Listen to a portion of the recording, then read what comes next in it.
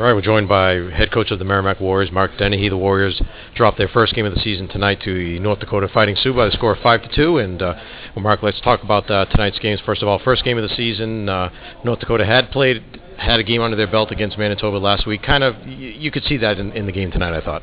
Yeah, for sure. I mean, we knew they were going to come out with guns a-blazing that first 5 minutes. They're going to anyways, whether they played last week or not.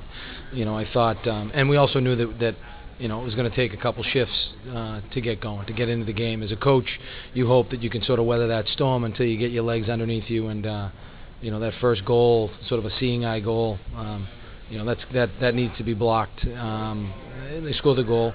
I don't think we were surprised by them coming out with guns a-blazing, and I don't think we were surprised about our coming back and crawling back into the game either. Yeah, talking about the comeback, the first goal, just a hard-working goal. Bonatata was right in front of the net, makes a nice play on the rebound, puts it in.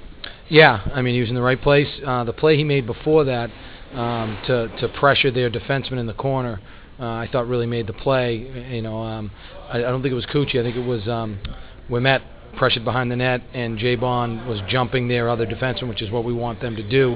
And Cooch had the strong side, and the kid just threw it up the wall to Cucci, and then we had some time with it. And Joe usually makes good plays. I think his initial shot was blocked, and then Francois got it to him backdoor. Second goal was a really headsy play by Pat Bone to flip it over the defenseman, and then Cooch kind of sifted it to Bartz, and Bartz doesn't usually miss those. Yeah, I was going to say with Cucci getting the two helpers tonight, we had him as the warrior of the game. He made a nice play coming out of the box to get involved in the play and find the way to thread the needle to get it to Barton for the breakaway.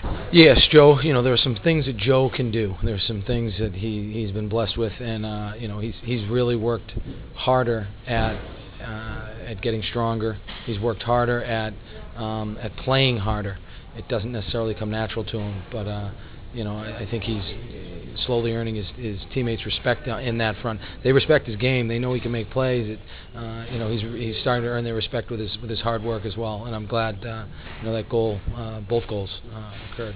So you go to the first intermission at the end of the first, tied at 2-2. What was the mood in the locker room? What did you talk about? It looked like start of the second period, you came out, wanted to try to get more pucks to the net, and you were able to do that the first part of the period, but then after that, North Dakota shut you down.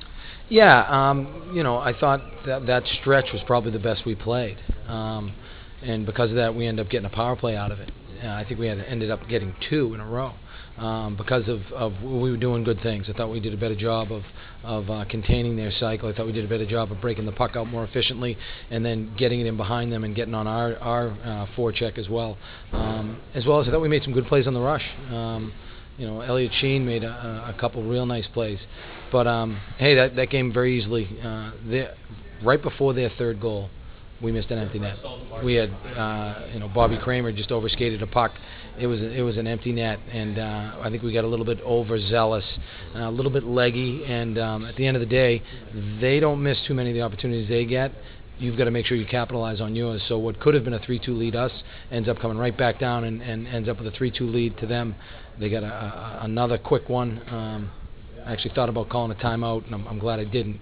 And I thought we finished the period better. Speaking about the timeout, you called it in the final minute of play. Kind of could hear the fans groan a little bit, but it looked to me like, hey, it's a perfect opportunity on the road to work on a 6-on-5. Yeah, and that's I grabbed Stewie down the bench and just said, what do you think? Should we pull him? My wife always wonders why we pull the goalie because it usually ends up in our net, and so that's always in the back of my mind. But hey, you know what? I have confidence in our players, and we didn't get it deep and really do what we wanted to do, but we had possession of the puck, and so we need to work on those things, and this is the time of year to do it. And there were times in the game it looked as though maybe there were some plays made, not quite so smart, some penalties that were taken that I think if guys had a chance to do it over again, they wouldn't have taken those penalties. Just first game jitters or whatever you want to call it?